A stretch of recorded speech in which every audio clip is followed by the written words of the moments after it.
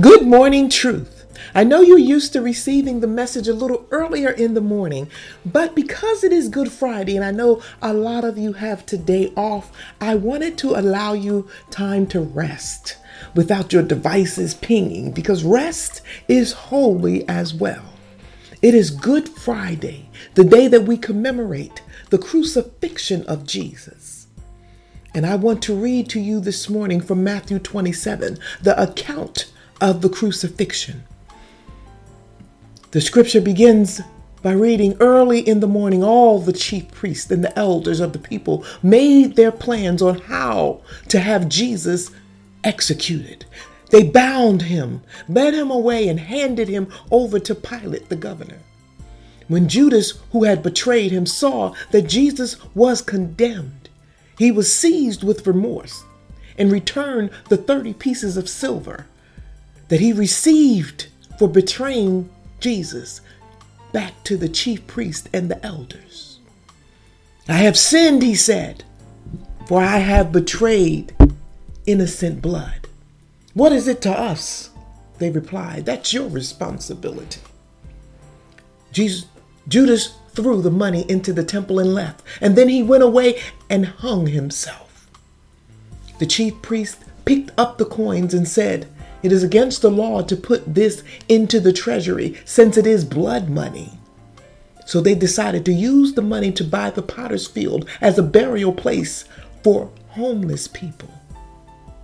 That is why it is called the field of blood to this day. Then what was spoken by Jeremiah the prophet was fulfilled. Jeremiah spoke. They took the 30 pieces of silver, the price set on him by the people of Israel, and they used them to buy the potter's field. Meanwhile, Jesus stood before the governor, and the governor asked him, "Are you the King of Jews?" "You said so," Jesus replied. When he was accused by the chief priests and the elders, he gave no answer. Then Pilate asked him, "Do you hear the testimony they are bringing against you?" But Jesus made no reply, not even a single word to a single charge, to the amazement of the governor. Now it was the governor's custom at the festival to release a prisoner chosen by the crowd. At the time, they had a well-known prisoner whose name was Barabbas. When the crowd had gathered, Pilate asked them, "Which one do you want me to release to you, Barabbas or Jesus, who is called the Messiah?" For he knew it was out of self-interest that they had handed Jesus over to him. When Pilate was sitting on the judge's seat, his wife sent him a message. "Don't have anything to do with that innocent man, for I have suffered a great deal today in a dream because of him." But the chief priests and the elders persuaded the crowd to ask for Barabbas and to have Jesus executed. "Which of the two do you want me to release to you?" asked the governor. "Barabbas," they answered. "What shall I then do with Jesus, who is called the Messiah?" Pilate asked. They all answered, "Crucify him." "Why? What crime has he committed?" asked Pilate. But they shouted all the louder, "Crucify him!" When Pilate saw that he was getting nowhere, but that instead an uproar was starting, he took water and washed his hands in front of the crowd. "I'm innocent of this man's blood," he said. "It is your responsibility." All of the people answered, "His blood is on us and on our children." Then he released Barabbas to them, but he had Jesus flogged and handed him over to be crucified. Then the governor's soldiers took Jesus into Praetorium and gathered the whole company of soldiers around him. They stripped him and put on a scarlet robe, and then twisted together a crown of thorns and set it on his head. They put a staff in his right hand. Then they knelt before him and mocked him. "Hail, King of the Jews," they said. They spit on him. They took the staff and struck him on the head again and again. After they had mocked him, they took off the robe and put on his own clothes. Then they led him away to be crucified. As they were going out, they met a man from Cyrene named Simon, and they forced him to carry the cross. They came to a place called Golgotha, which means the place of skulls. There, they offered Jesus wine to drink mixed with gall, but after tasting it, he refused to drink it. When they had crucified him, they divided up his clothes by casting lots. And sitting down, they kept watch over him there. Above his head, they placed the written charge against him: "This Jesus, the King of Jews." 2 rebels were crucified with him, one on his right and one on his left. Those who passed by hurled insults at him, shaking their heads, saying, "You who are going to destroy the temple and build it in 3 days, save yourself. Come down from the cross if you are the Son of God." In the same way, the chief priests, the teachers of the law, and elders mocked him. "He saved others," they said, "but he can't save himself. He's the King of Israel. Let him come down now from the cross, and we will believe him. He trusts in God. Let God rescue him now if he wants him. For he said, 'I am the Son of God.'" In the same way, the rebels who were crucified with him also heaped insults on him. From noon until 3 in the afternoon, darkness came over all the land. About 3 in the afternoon, Jesus cried out in a loud voice, "Eli, Eli, lama sabachthani," which means, my God, why have you forsaken me?" When some of those standing there heard this, they said, "He's calling on Elijah." Immediate, one of them ran and got a sponge. They filled it with wine vinegar, put it on a staff, and offered it to Jesus to drink. The rest said, "Now leave him alone. Let's see if Elijah comes to save him." And when Jesus had cried out again in a loud voice, he gave up his spirit. At the moment, the curtain of the temple was torn in 2 from top to bottom. The earth shook, the rocks split, and the tombs broke open. The bodies of many holy people who had died were raised to life. They came out of the tombs after Jesus' resurrection and went into the holy city and appeared to many people. When the centurion and those with him who were guarding Jesus saw the earthquake and all that had happened, they were terrified and exclaimed, "Surely he was the Son of God." Many women were there watching from a distance. They followed Jesus from Galilee to care for his needs.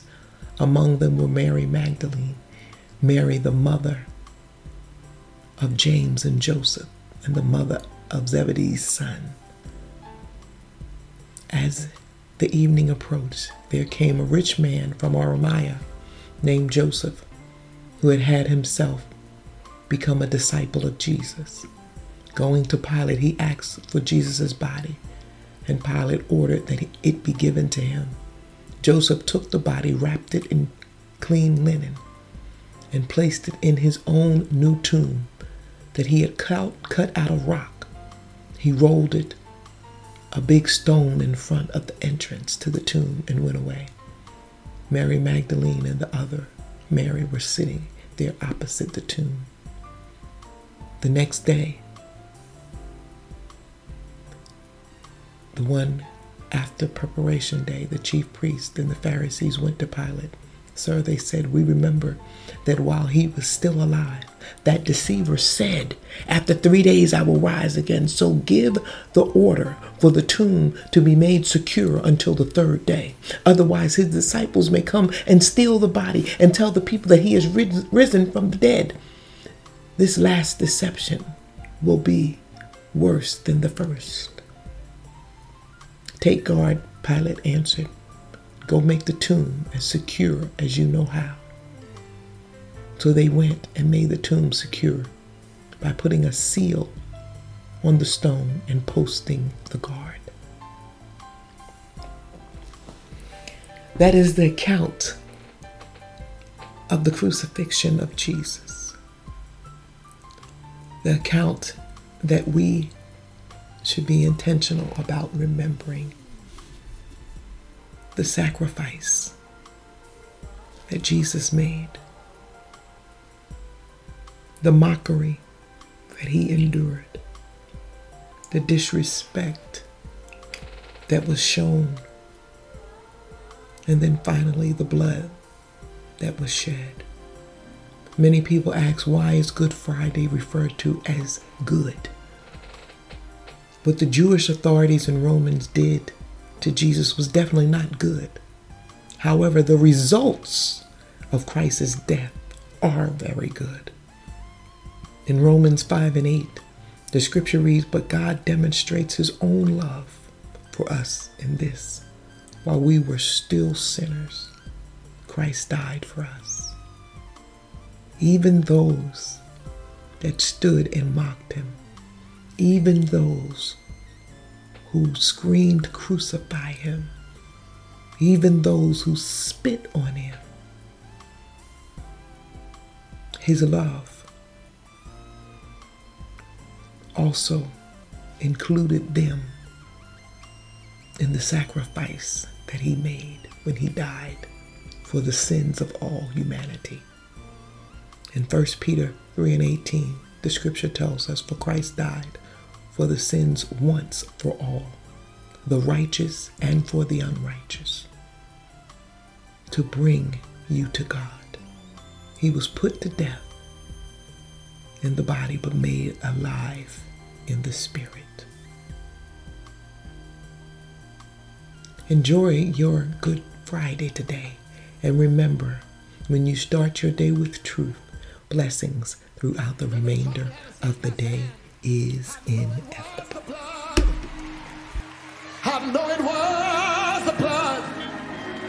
I know it was the blood for me. One day when I was lost, Jesus died on the cross. And I know it was the blood for me. It was my Savior's blood, my shepherd. It was my Savior's blood. It was my Savior's blood for me. One day when I was lost, Jesus died on the cross. And I know it was the blood for me. They pierced him in his side. Thank you, Jesus. They pierced him in his side.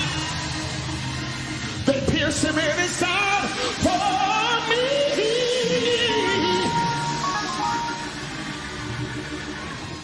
See, these young people don't know how to play these songs. But one day when I was lost, oh, Jesus died on the cross.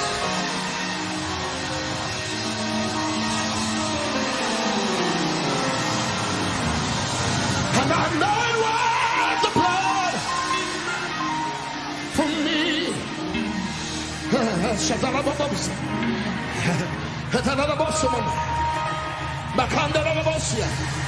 He hung his head and died. He hung his head and died. He hung his head and died for me.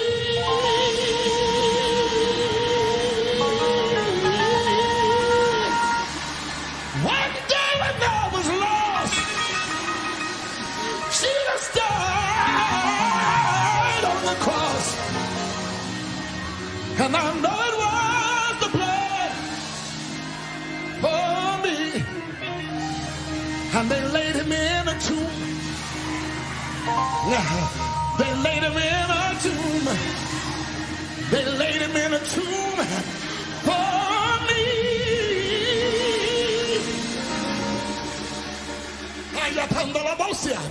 One day when I was lost, Jesus died on the cross. And I know it was the blood for me. But then he rose up from the dead.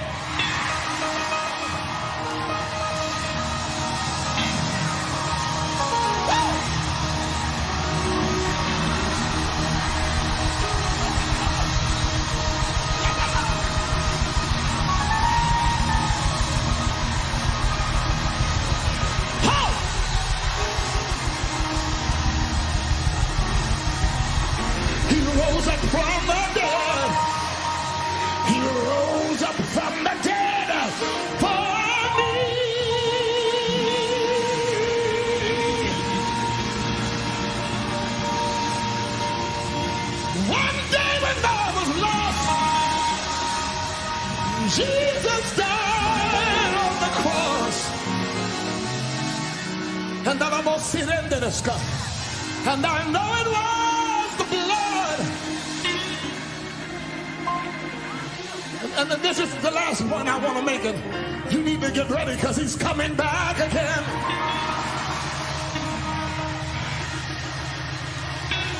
Real soon, he's coming back again. He's coming back again. For who? For me. Thank you, Jesus. Thank you, Jesus. For one day when I was lost, Jesus